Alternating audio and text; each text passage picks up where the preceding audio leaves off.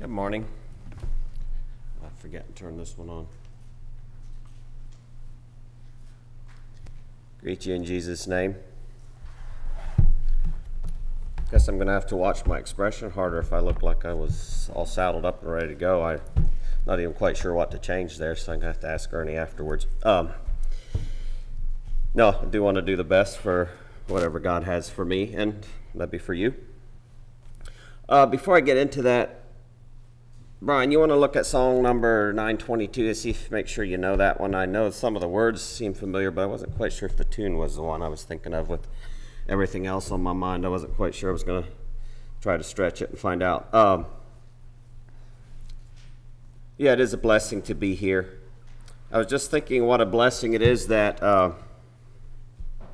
most of my favorite people are at one place, because it'd be tough otherwise. So yes, I do have some other people I enjoy visiting too, for that matter. It's good to be here. I'm trying to think what to share. There's a couple things running together in my mind here. Maybe we'll start out by asking you a couple questions. As you think about the future in general or in specific, how do you feel about it? How do you feel about the future? I was thinking perhaps, and I think this is probably just a natural man way, is maybe age plays some role in how you view the future. I don't know. When you're very young, you can have a pretty good rosy tint on the future. You look forward to your birthdays a lot more than it seems like you do after a while. Now, I've noticed you get really old sometimes as birthdays start getting special again, so that doesn't quite hold true. But then there's other things like it seems like, I think I've done it thinking back over my life. I think I have some people in my house that do it. They almost live from one exciting event to the other, or they try to. For me, everyday life is about exciting enough. I mean, it's not, I'm still glad I get to do some outside of everyday life things, but it's not that I live from one event to the other, I don't think. So yeah, I don't know. It probably varies. Some seem people, in thinking about the future they can't wait to get there. And if you're in that stage, I don't mean to dampen you, but I'm going to suggest that probably you got some growing to do in your appreciation for the current. If you can't wait to get to the future, it's pretty good right where you're at. So I want to say that first. Some of the others, I've noticed some other people, when they consider the future, they hope it never arrives. They're just pretty happy right where they're at, and they would just soon hit a button and hold things like that. Maybe you felt that way. I know I have a few times. If you could just pause life at a certain point.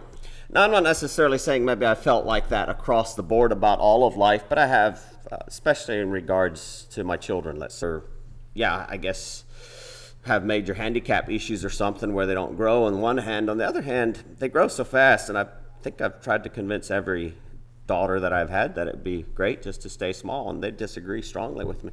I guess they're glad I don't have that option, because I probably would exercise it on at least one or so, just hold them there.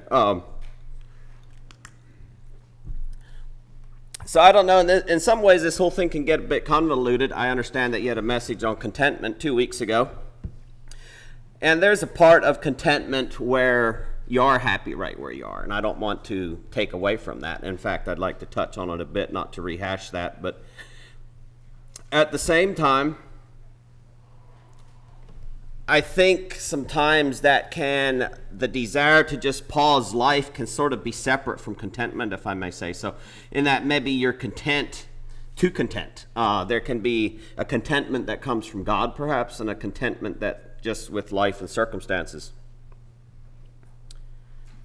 In talking, especially in thinking about some of the things that we're working together on as a church outreach, all that, I had somebody that's pretty close to me tell me that they just don't think about it. And I guess that'll be successful for a while. Sooner or later, things that you don't think about, at least of that nature, if other people are thinking about it, come and whop you anyway, so in some ways you might as well do some preconditioning. On the other hand, you can overthink it, and I think that's probably sometimes my fail. Where I fail is overdoing it. I should have maybe asked Jason if I could say this or not, Jason Miller. I know when we were working, thinking someone should go to Florida, I sort of went through all the pain of thinking about all this would entail, and I spent quite a few weeks, so finally I just got to the place where I just surrendered it to God. I still know the time and place I did that, and it was difficult, and I think I overthought it. And then for Jason, I noticed that he didn't seem to worry about it at all till he pulled that book, and then he went through the exact same stage after he was chosen as I did somewhat before. And maybe there's personality, maybe there's other things involved there. I think we can definitely overthink. So maybe just not thinking about it plays some role. I don't mean to disparage that. I had somebody else that I work closely with say, I don't want an outreach. And I could have, still could say amen to that very loudly and strongly. Maybe that surprises you, I don't know. But I don't exactly, some changes in life I'm okay with, some I'm not so much. Yet as I thought about this whole thing, I guess my title this morning is Responding to Life's Changes. Responding to life's changes. And I know I preached on change some years ago here, but that was more specific in thinking as a church considers change. Here I'm just talking about the changes life brings. I can choose to try to not change. I can try to just deny change. But at the end of the day, life is changing whether I like it or not, right? If I think that I can somehow hold my children at a certain age and to deny that they continue to grow, deny that change is happening, I'm fooling no one but myself. And I know I do this in humor, and I'm probably going to continue to do that, but I think I told someone recently that when we were in Pensacola some time ago there at Vernon Martin's house, they had a cup on the kitchen that said, the secret to a happy life or something is to choosing an age and sticking with it, and I like to pretend to do that. But that's impossible. I know it. Like I said, I'm going to keep pretending it's doable, but it's not. It changes whether we like it or not. You can only fool yourself. And back, especially thinking about in changes, maybe the things that we face as a church specifically being somewhat at the heart of this. I think sometimes the surest way to lose what we have is to be selfish and try to keep what we have. Does that make sense? I'm not saying that we don't value what we have, that we don't hold it precious, that we don't hold it dear. At the same time, just going back to being a parent, probably the surest way for me to ruin a future relationship with my daughters is to try to force them to be a 3 or 4 year old their whole life. You think that's going to work for me? I don't think. We can see that wouldn't work. And then when we apply that thought in other areas, I think it has the same. Life is changing whether we like it or not. And sometimes we just have to buck up and accept that those changes are coming. And I guess back to the outreach thing specifically, while I could have said amen to not changing our church to just continuing as we are here, as much as I would love that, after all, I told you it's pretty neat to have so many people that I love so dearly in one spot. I do not look forward at all to changing that. As I thought about, I guess my assessment would it be that even if we were to try today, just us, just here, just this way, for all of life, it wouldn't work for us anyway, would it? I don't think so. In fact, I've heard some people sort of insinuate that the way to have church problems is to start a sister church or a church plant. And I've seen that happen. Yeah, I have. I'm not living in denial here. At the same time, I've also seen churches that don't do anything have church problems, interestingly enough. And I think it comes down to where our focus is, and I want to touch a bit on that. It's why do we do what we do? If we're in some way trying to pat ourselves on the back or with pride in our hearts trying to start an outreach, yeah, we're going to have problems. Don't fool yourself. On the other hand, if we just try to sit here and try to be comfortable, we're going to have problems too. That's the nature of human us as humans is to do things in such a way that whenever we try to preserve what we hold precious and become unwilling to share it, it becomes something that bites us. So how do you feel about future? How do you feel about change? How should we respond to life's changes? Because of some changes, actually changes I didn't enjoy. My dad is, last weekend they were there as well. It was interesting, we were talking about different things, and I showed him a picture of our project here near Strawberry. And I sort of knew how Dad feels about that stuff from the get-go, and he just doesn't think. He just thinks you're happy with what you have. You don't need to upgrade things much. And I told him, well, in this case, I would have been actually completely more happy to stay with what I had, but I did the upgrade in an effort to bless other people as much as anything. And I don't want anybody here to feel bad. I wasn't pushed into it, but I almost regretted it in that I hate moving. I just hate moving.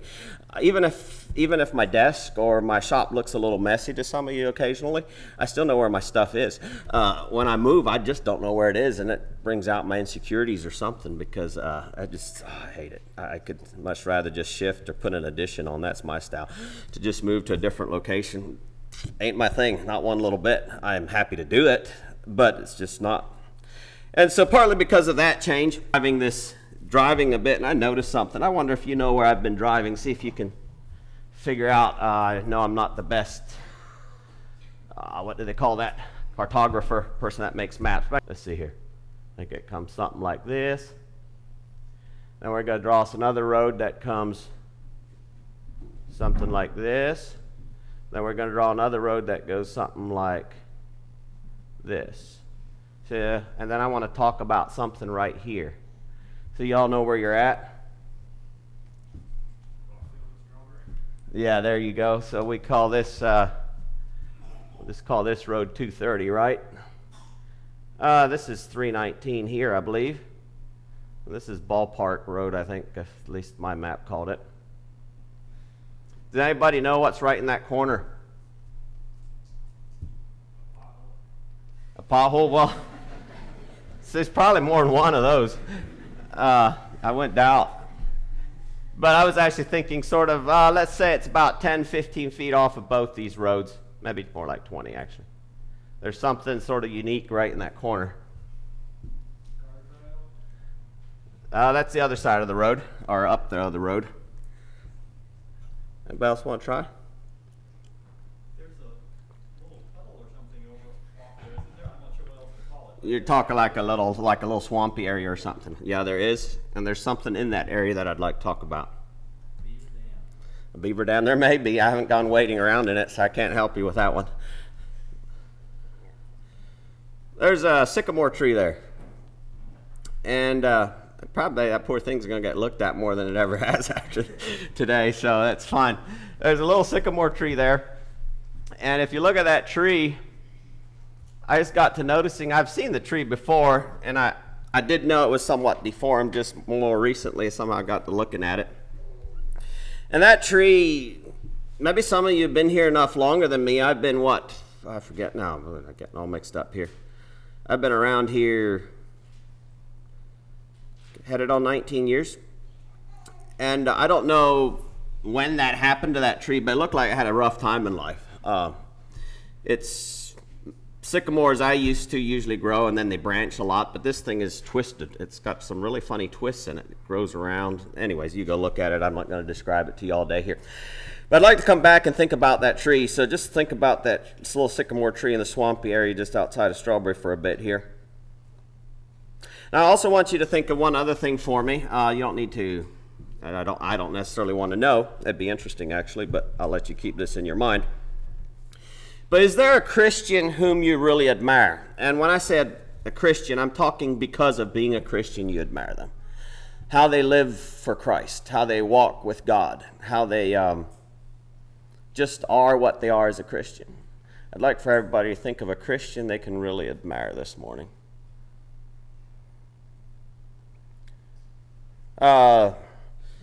Just somebody that if you think of them, they're an inspiration to you by their life, by how they live for God and do for God. Okay, enough time. You all have somebody in mind. Okay, good. Most of you. Now, I have absolutely no idea about who you thought about. I know who I think about. But I can tell you something about the person you thought about. And that is that person has had some experiences in life that you would rather not have. Is that right? If you know them very well at all, I can almost guarantee you they had some experiences in their life they would rather not have had.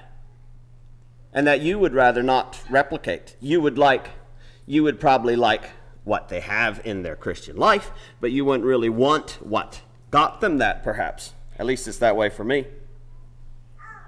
You know, that person, I think it's safe to say, if you know them well, and if you don't, I think I can still say it, that person has experienced some above average, we'll say, difficulties. And here's a phrase I came across last night in trying to just research some things that came to my attention. And as I thought about it, it blessed me. God writes his best stories in the bleakest moments. God writes his best stories in the bleakest moments. Maybe you file that away in your brain somewhere and keep it there. That's what I want to do. And the next time I face a bleak time, remember, God writes his best stories in the bleakest moments. So I'm going to give you some examples of how to relate to change. I'm going to start with the negative and then phase into the positive. So we'll just start in Genesis. So why don't you open your Bibles to Genesis chapter 19. As humans, I think we have some fairly natural tendencies when we think of change. Like I said, there's some people that they can't wait to get to it, but usually experience tempers some of that. You know, especially something like outreach. If you're here, I was talking to a young man last weekend, a nephew of mine, and he sort of felt that you should be enthusiastic about every big problem God brings into your life. And I told him, well, I'd much rather hold this conversation with you after you're 30 than when you're 20. I can't really talk to the 20-year-old about it. I'm glad, don't get me wrong, 20, whatever age you are, if you are so full of enthusiasm that anything that comes hurtling down at the pike is just another great opportunity for God to show himself strong, well, God bless you, keep up the enthusiasm, and I'm trying to build mine, but you might have to come help me. I need a little help now and again. It's not that I'm running it down. It's like I've told other youth already. Youth without idealism and enthusiasm are scary.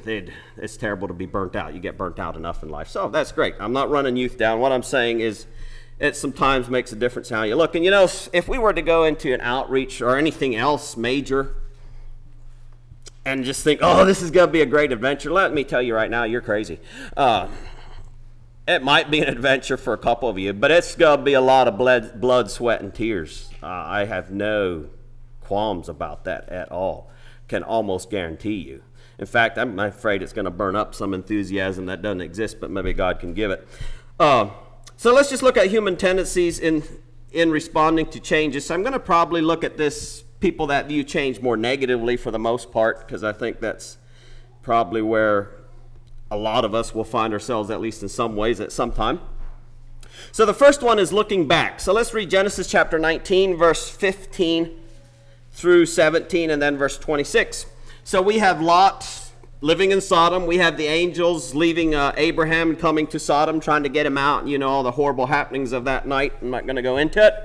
And when the morning arose, 19:15, and when the morning came, the angels hasted Lot, saying, Arise, take thy wife and thy 2 daughters which are here, lest thou be consumed in the iniquity of the city. And while he lingered, the men laid hold upon his hand, and upon the hand of his wife, and upon the hand of his 2 daughters. The Lord being merciful unto him, and brought him forth, and set him without the city. And it came to pass that when they brought them forth abroad, that he, the angel, said, Escape for thy life, look not behind thee, neither stay thou at all in the plain. Escape to the mountain, lest thou be consumed. Jumping down to verse 26, but his wife looked back from behind him, and she became a pillar of salt.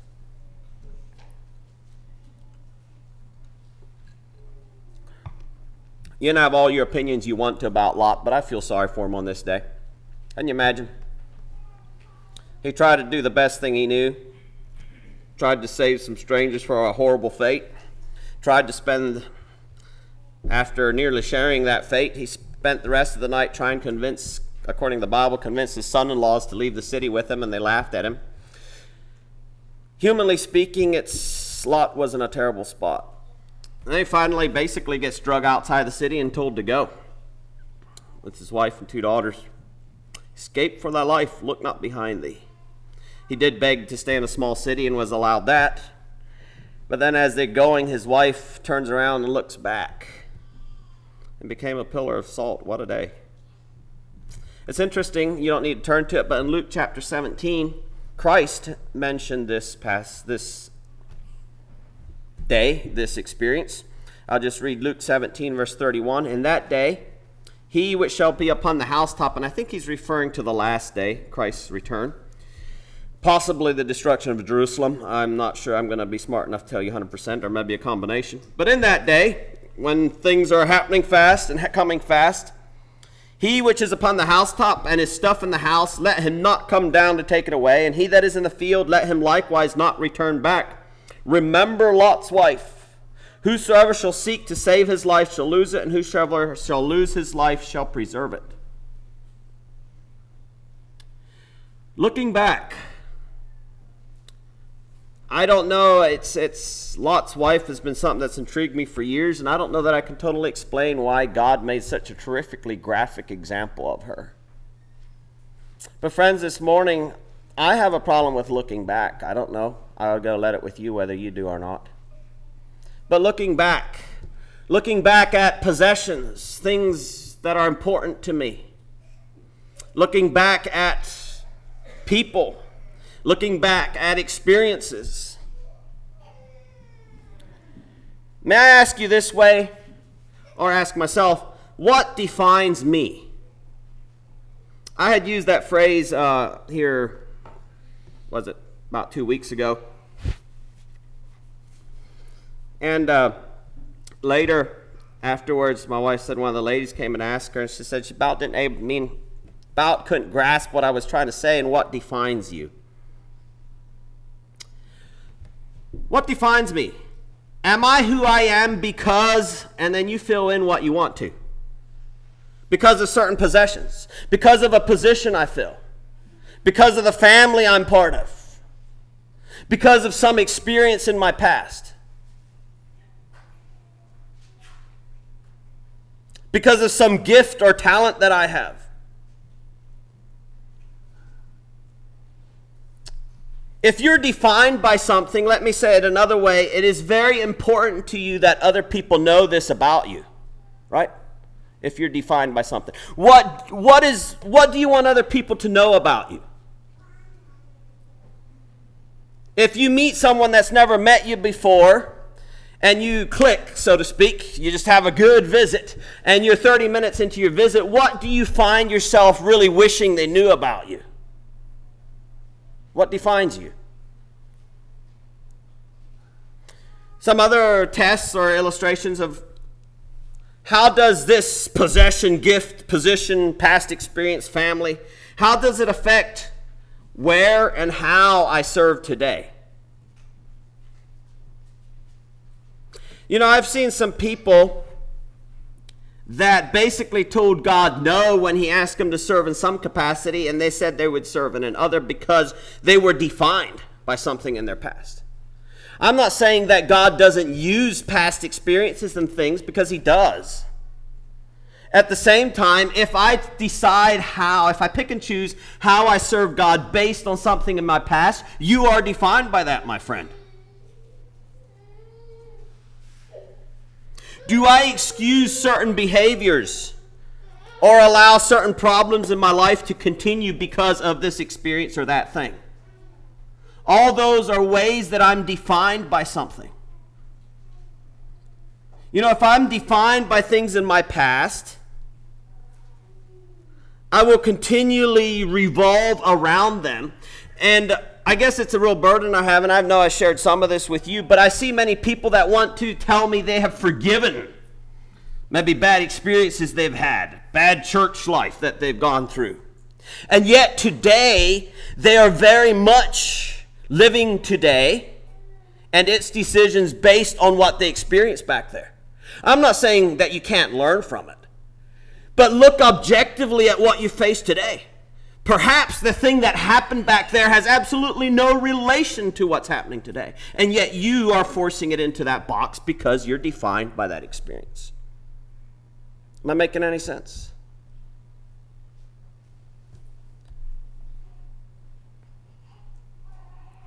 You know, if I'm defined by things, by past experience, I will struggle with responding to changes and challenges in life. Yes, those things will influence me, but they may not be the sum of who I am. And so many people seem to let their whole life revolve around certain experiences or things, and don't do it. Be more than that experience. Be more than that, whatever it was. It may be a contributor in who you are, but it may not be the definition of who you are. Okay, moving on into another thing. A human response to change. This one's more evident a couple years into it. But I told you so. I just thought that would happen. It's a near kin to looking back. Let's go to Exodus chapter 14. By the way, if you need to look at how ways to respond to changing and things, you should go through Exodus, Numbers, and Deuteronomy. Children of Israel had a lot of things going on. We're sort of hard on them. I'm not sure if we're all that much different, actually. But let's read Exodus chapter 14, verse 10 through 12. So here, they just left Egypt. They were traveling to Canaan. Only problem being, they had taken the long way because, well, God basically said that if they would have had to fight the Philistines, they'd have turned around and gone back. Well, I don't know if I got all those verses here. They almost did anyway, didn't they? But let's read Exodus chapter 14, verse 10. Then Pharaoh drew nigh, and the children of Israel lifted up their eyes, and behold, the Egyptians marched after them, and they were sore afraid. And the children of Israel cried out unto the Lord. Now I want to give them one thing. They did right. They cried out to God. That was good. But unfortunately, they didn't stop. They should have just cried out and let God work. But they went on to verse 11. And they said unto Moses, because there were no graves in Egypt, hast thou taken us away to die in the wilderness? Wherefore hast thou dealt thus with us, to carry us forth out of Egypt? Is not this the word that we did tell thee in Egypt, saying, let us alone, that we may serve the Egyptians? For it had been better for us to serve the Egyptians than that we should die in the wilderness. I want to be clear this morning. I have absolutely no problem with, or I'm not trying to suggest to you that we should deny a need or an issue. You know, when the Egyptians are chasing you and you got the Red Sea in front of you and the Egyptians behind you, it's totally fine to cry out to God. Please do. Yet at the same time, maybe give God a chance to work. Don't right away saying, oh, we just knew this would happen. Moses, if you just left us back there in Egypt, I mean, they had better graves back there anyway. And, you know, they brought the whole package in there. It became a jumbled mess. And it'd be better to be a slave in Egypt than to be free in a land of Canaan, really? Well, maybe for these fellows, I guess they all did die in the wilderness, didn't they? At least the older ones. Where do we go? Yes, cry out to God. But if there's a problem, and friends, let's go back to church thing. Let's not put some rosy-tinted glasses on. In that whatever God has for us in the future, I'd rather go into it not in a negative or pessimistic way. Get to that a bit later. But in a realistic way that there's going to be challenges. There's going to be some problems. There's going to be times we disagree. There's going to be times that we're tempted to make a problem out of things. But where do I go? Have I told you so? You know, I've actually heard people, I hope there's none of them words from here. I'm going to I've heard somebody actually make the comment that churches who have outreaches always have church problems. I told you that already. You know what? If we're going to approach this with that kind of attitude, we're going to have. We're going to need to cry out to God, trust me. Whether we do it or not, honestly. And that brings me to the next one that these fellows did, is complaining. The third human response to change is complaining. You can go to Numbers 21 now. Numbers 21. And I am skipping over all kinds of complaining to get you there. If I would have read all the verses about complaining till then, probably have a series of messages just on that. But let's go to Numbers 21, verse 4 and 5. Talking about the children of Israel again. And they journeyed from Mount Hor by the way of the Red Sea to compass the land of Edom, and the soul of the people was much discouraged because of the way. I can only imagine. I would be much discouraged by the way too. I don't know what it was like back in these times exactly so far as water and stuff, but you dropped me over there. Yeah, if they didn't kill me before I got very far, the desert or something would. I can totally get they were much discouraged by the way, okay? But here again is the problem. And the people, verse 5, spake against God and against Moses, complaining. Wherefore have you brought us up out of Egypt to die in the wilderness? For there is no bread, neither is there any water, and our soul loatheth this light bread. They just said they didn't have any bread. Now they say they don't like what they have. So a little difference there. And there was a need of water. I guess I'll just be painfully honest with you. I've been feeling a bit convicted. I'm not exactly sure when it registered on my mind. But I sort of like to complain. And I wasn't quite ready to give it up that all complaining is bad. I mean, if you got a good friend, sometimes it's fun to complain to them. I don't know why. And I'm not. So I want you to understand what I'm saying is to myself, first of all, I think there's still a time and a place to tell somebody that knows you well to share your heart, okay? And sometimes that lightens a load just talking. And sometimes there may be a bit of humor in complaining. I mean, I think sometimes in some things I've said, I know it's not as bad. But some days I did realize, and I was convicted, that sometimes I just sort of get in a blue mood or mode, and I like to fuss about it. And I don't think it's all healthy. I'm not saying, it depends how it's done. I'll let that with you. But I don't know why. I hope you're not like me, but it is sometimes just fun to fuss. And I'm not promising to quit fussing here now. It'd probably change me a little too much. I'd hate if you didn't know who I was anymore. But do you know what I mean by fun to fuss? Okay, so take it to God, first of all. And I'm not saying, if that's how you share the burden with your friend, go ahead and make a bit of a fuss, but be careful. I think there is a time and a place to do it, but for myself, I can quickly overdo it. Do I make a habit of making it loud and long? Am I as cynical as possible and as pessimistic about the outcome as absolutely just all the worst? Remember, complaining was actually a major thing. And when we complain, we're usually not very accurate. Okay, then the last point on things that the human response to changes is we fear the future. If you don't, turn back to Numbers 13 now. Jumping around a bit here, but we'll go to Numbers 13 since you're there. Numbers 13, verse 31. We fear the future. And I don't mean to be harsh when I talk about this point, because I think it's very real.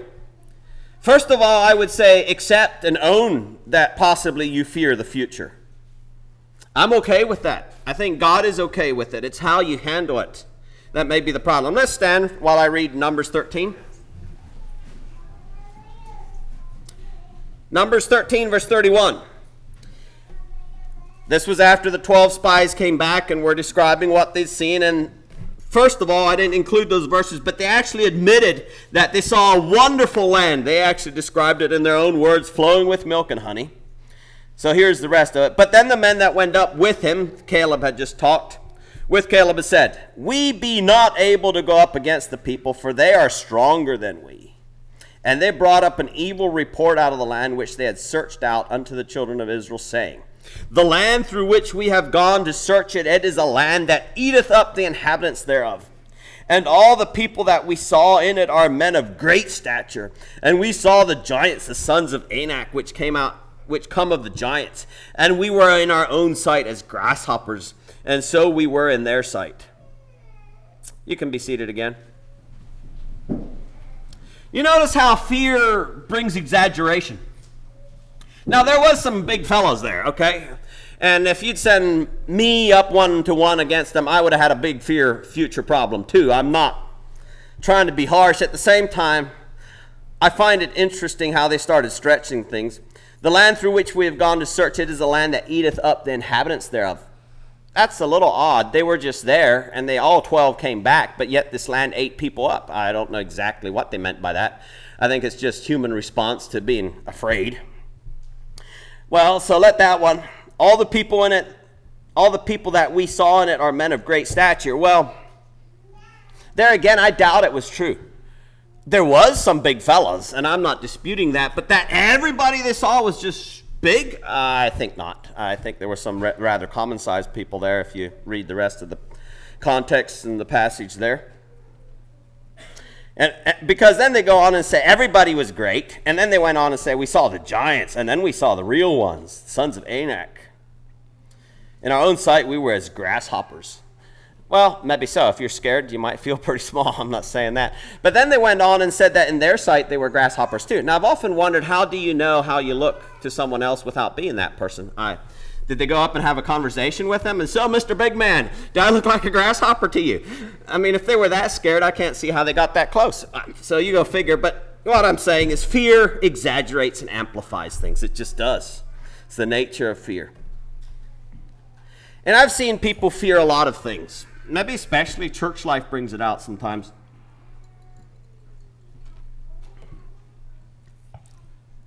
And I need to tread carefully here because I did not, trust me. I know we'd given out questionnaires, how you feel about outreach and all that, and I probably didn't forget every little bit of it. At the same time, I didn't go over those at all. So if you said something, I'm just going to talk just from my heart here for a bit, not trying to focus on anything. But I've seen so often people say that church isn't ready for this, not necessarily thinking just outreach. Maybe it's ordination. Maybe it's some other thing.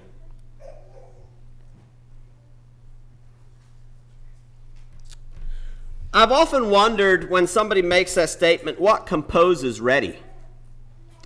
Sometimes I almost get the thought that it seems like we can stay just like we are for an indefinite amount of time, but moving ahead is dangerous. Is that really true? Isn't it sometimes just as dangerous to try to stay just like I am? Isn't that just as spiritually dangerous as sometimes being willing to take a step in faith, even though maybe I don't see it? And I guess, especially for those of you that have grown up in Mennonite circles, one big problem Mennonites have is the church leadership. Have you ever noticed that?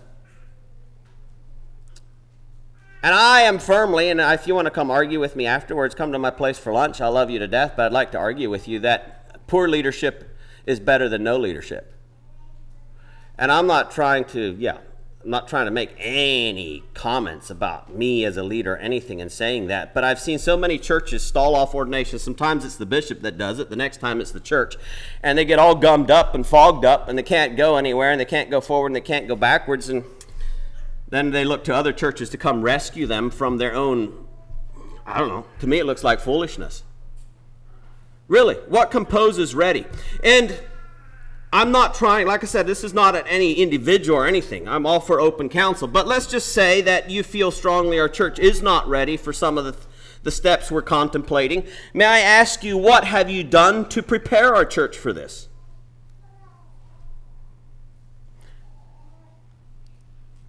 What composes ready? Does your view of ready come from fear? Does it come from a critical spirit? If you can honestly say it doesn't, well, then I would suggest you probably have done some things to help the church be ready, and you will continue to do that. What have I invested in preparing my church to be ready for whatever God has for us? Let me say this.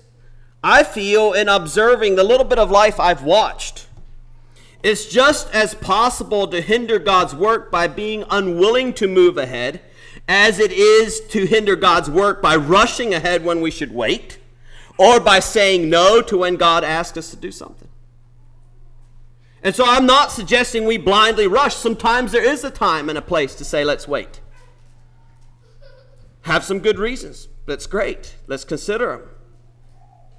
But when I'm always one person saying, oh, not that way, oh, not now, sometime later, brother, sister, if you're always doing that, always on that bandwagon, there's something in your heart that you need to look at.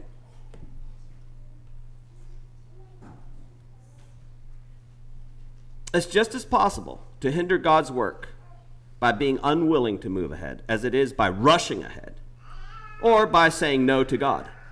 Think about it. I'm not saying whether it's ordinations, whether it's church planting, whether it's some other aspect of church work. One thing I deeply appreciate about our church, and maybe y'all are going to kick me out for sure now, is that at least in my opinion, we don't move very fast. Some of the major things we've done here, if you want to call them that, it's been in process of years and years, and sometimes, I'll just be honest, I got a little impatient sometimes. Not saying that at anyone again, just sharing honestly. I thought sometimes it's time to move ahead.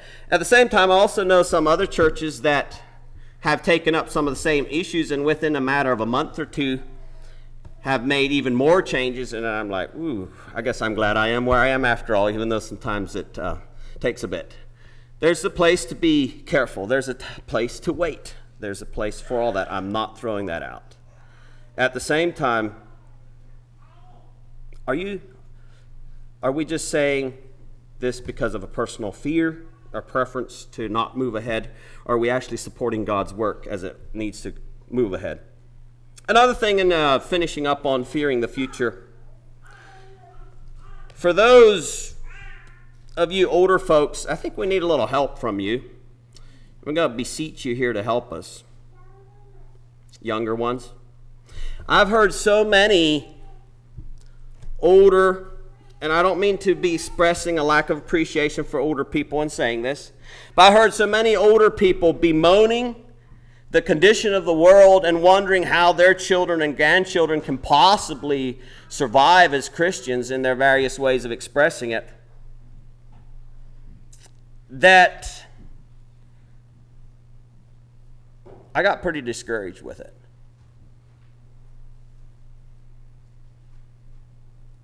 I mean, seriously, think about this for a minute.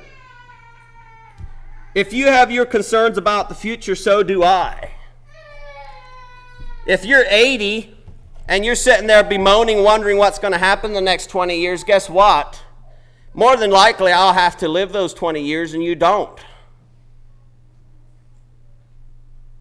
If you want to build me up or someone younger than me to do what God has for them to do in bad times, if you want to encourage them to live for God, you're not going to do it by sitting there and cynically wondering how they will possibly survive.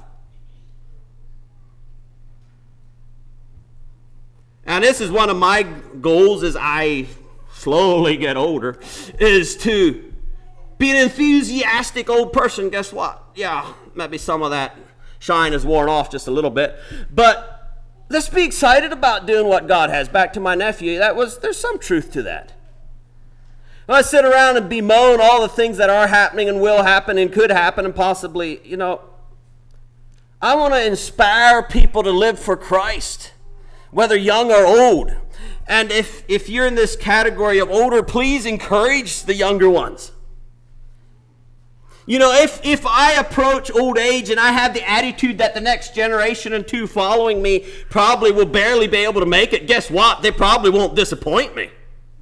Be on fire for God is what I want. And then I want to inspire older or younger to live holy for Him. Because finally, that's the other thing. We can sit around endlessly and speculate about the future. But friends, I've almost had it. Let's get on and live for God. Recount the things that God has done for you and those you know. Some of you know people I've only heard about from my parents or read about in books. Tell me how God worked in their life. Be an inspiration. Give encouragement.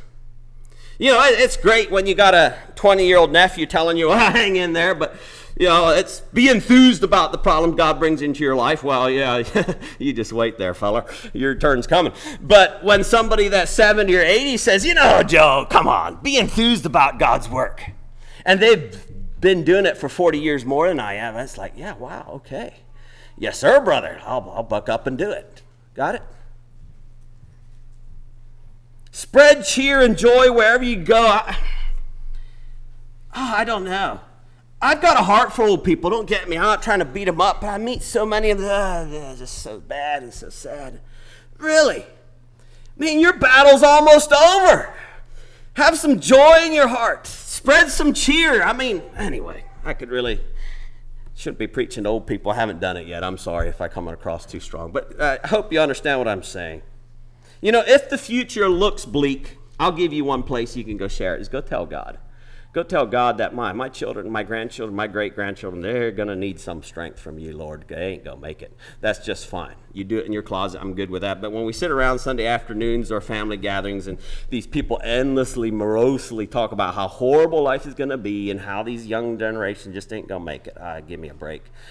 If you want to do it, please tell me so that I can leave because it bothers me. Okay. Do not let the unknown fears and worries of the future hinder your joy and service in today. May I say that again? Don't let the unknown fears and worries of the future hinder your joy and service in today. I want to look at some Christ-like responses to change now. Some of these won't take real long, but like I said, I think Jason preached on contentment, so I'll make this fairly brief. But content with where I am, content with what I have. 1 Timothy 6 verse 6 says, but godliness with contentment is great gain. Philippians 4 verse 11 and 13, Paul again, not that I speak in respect of want, for I have learned in whatsoever state I am therewith to be content. I know both how to be abased and I know how to abound. Everywhere and in all things I am instructed both to be full and to be hungry, both to abound and to suffer need. I'd used this verse last Sunday in a little different context. But was Paul bragging about how he can manage under every circumstance? I don't think so. He was simply saying that with God in his heart, he's got enough. With God in his heart, he doesn't need anything else. Because he goes on in verse 13 and says, I can do all things through Christ which strengtheneth me. You know what, friends? I don't know. Yes. The future, that's one of the hard things, is what happens to a business, what happens to this, depending what happens. I don't know. But one thing I can know, one thing I can be secure in, is that with Christ in my heart, I've got enough. If that's not enough, I've got a problem I need to stop and consider. A person unhappy and discontent, fearful, in the place where they currently are, does not make a good candidate for any other place at any other time. Until we can learn contentment, the rest of it's sort of a waste. And just quickly, I've talked to you about this already, so I won't take time, but don't stop with feeling content. Express thankfulness, right? Express it. Express it to God. Express it to the people around you. Let them know they're thankful. I'm so thankful for y'all, and I'm not just saying it because I'm preaching. I honestly don't know what I'd be without you as a church. So thankful for God. Where would I be without him? Enough. You know how to do it. Go for it. Okay. A Christ-like response to change is serve wholeheartedly in what's before you. I think so often we can think service would be easier over here, better over there. You can go on and on. I'd like to read Colossians 3, verse 22 through 24 through you. And in 1 Corinthians 7, Paul tells us that if we are not a servant or a slave, we're supposed to be Christ's servants. So now use that context, Colossians 3, verse 22. Servants, all of you, all of me, obey in all things your masters according to the flesh, not with eye service as men pleasers, but in singleness of heart, fearing God. And whatsoever ye do, do it heartily as to the Lord and not unto men, knowing that of the Lord ye shall receive the reward of the inheritance, for ye serve the Lord Christ. I heard a little bit of a discussion in Sunday school, and I guess you were probably glad I was busy because I left you talking and didn't jump in. A little bit about working. You know, one thing I struggle with is, I hope you understand, it's not that I have necessarily a negative view of you if you do this. But yes, I started a business. Yes, I hire some people to help with that. But I personally don't really care to have those of you that work with me to say that they work for me or for a company I started, because it's nothing. It's sometimes fine for placement to tell somebody that you work with so-and-so. I get that, and that's great.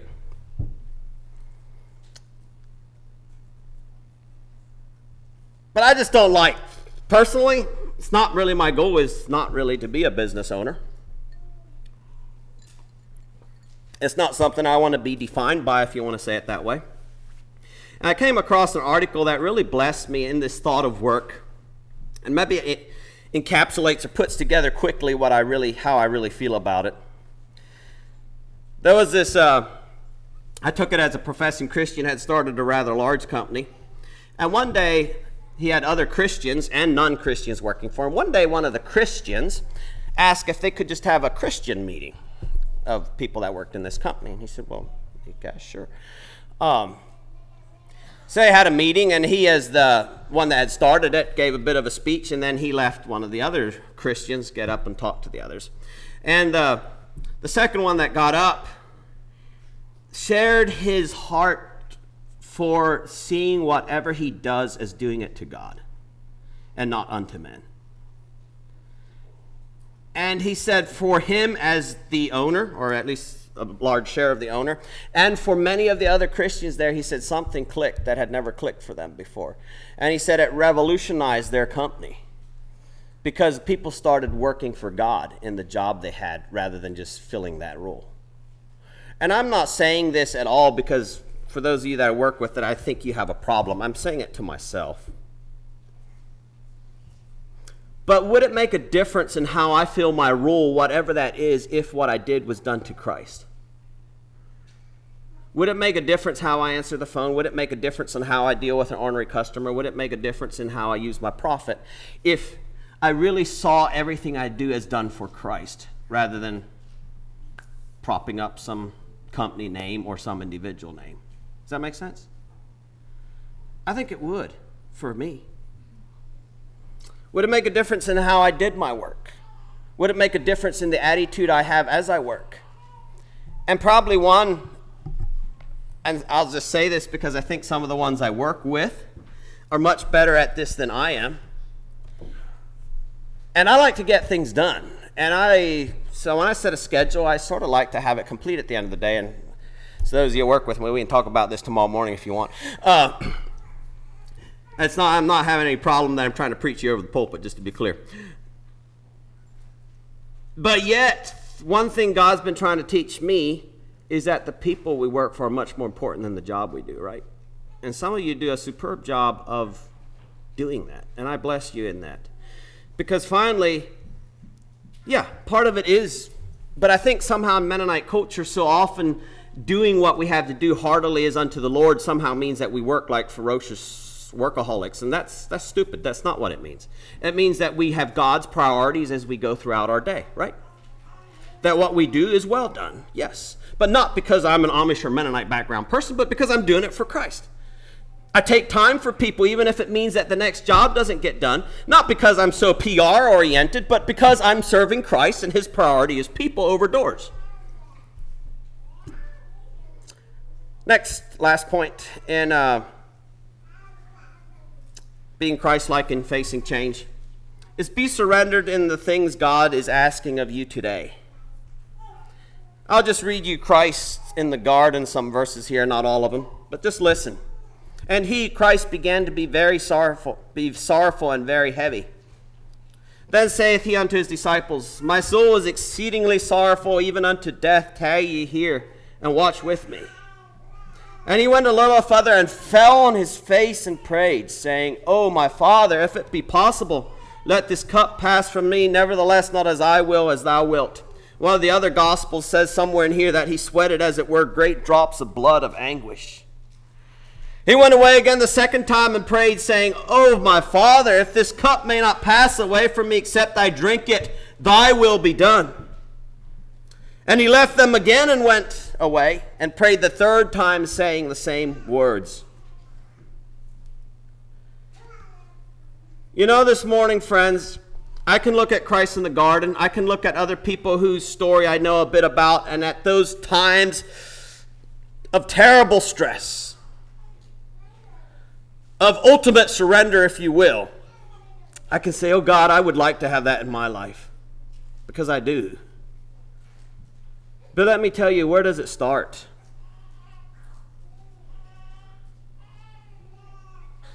Friends, surrender starts right here, right now. Right here, right now. Do I surrender those daily rubs? Those things that just get my hair standing up a little bit?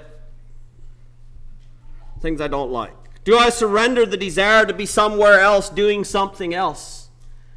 God, that'd be so much more interesting than what I have to do. I'm just stuck doing this. Do I surrender how I use my resources and even having resources? Do I surrender my rights, those rights that are oh so important to red-blooded Americans? Are they just all God's? I want to be clear. I would say at times surrender is an experience. Other times surrender is a journey. And so if you're sitting here this morning and you find yourself on that journey, I'm not trying to heap condemnation on you one little bit. But make sure you are in the journey of surrender.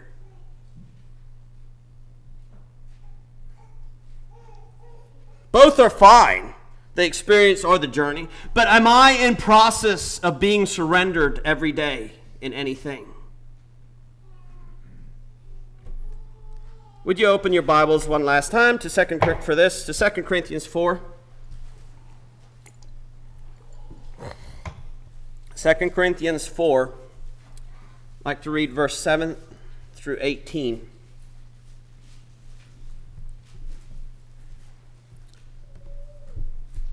I'm not sure what I said now, sorry. It's 2 Corinthians 4, just to be clear. Verse 7. In case I said that wrong. But we have this treasure in earthen vessels, or if I was to put it in our words today, we have this treasure, this gift in this body, this earthen vessel, that the excellency of power may be of God and not of us. In other words, that God shows his power through something as weak and as useless and as nothing as this, Joe, you. We are troubled on every side, yet not distressed. We're perplexed, but not in despair. Persecuted, but not forsaken. Cast down, but not destroyed. Always bearing about in the body the dying of the Lord Jesus, that the life also of Jesus might be made manifest in our body, or shown in our body. For we which live are always delivered unto death for Jesus' sake, that the life also of Jesus might be made manifest in our mortal flesh, that Christ would show himself through us. So then, death worketh in us, but life in you. We have the same spirit of faith, as it is written, I believed and therefore have I spoken. We also believe and therefore speak, knowing that he which raised up the Lord Jesus shall raise up us also by Jesus, and shall present us with you. For all things are for your sakes, that the abundant grace might be through the thanksgiving of many redound to the glory of God, for which cause we faint not. But though our outward man perish, yet our inward man is renewed day by day. For our light affliction, doesn't always seem light, but in eternity it is, which is but for a moment, worketh for us a far more exceeding and eternal weight of glory. While we look not at the things which are seen, but at the things which are not seen. For the things which are seen are temporal, but the things which are not seen are eternal. You know, y'all, this morning, there's one way that my nephew is right.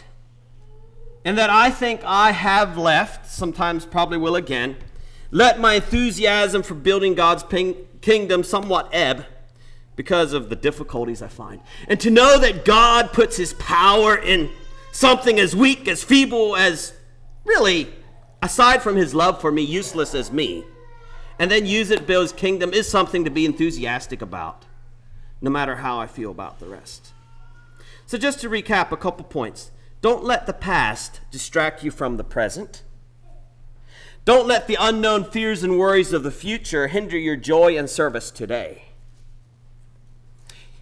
You know, talk about being defined. Am I defined by contentment in every state and in every stage? Am I defined by my desire for God? Am I defined by my desire to be surrendered to God's will? God writes his best stories in the bleakest of moments. God writes his best stories in the bleakest of moments. Is he writing his best story with you? Are you going to hang in there for him? Back to that tree. Take a look at it next time you drive past. I don't know what that tree experienced. And I know that tree didn't have a choice in how to respond. But that tree, in spite of whatever made it so gnarly and twisted, is still doing what a tree's supposed to do, growing, right? It's bigger now than it was 19 years ago. How about you? How about me? Have we left the things of life stunt us, hinder us? Are we still growing in God even though maybe it shaped us to some extent? Remember, God writes his best stories through the difficult times. Let's kneel forward for prayer.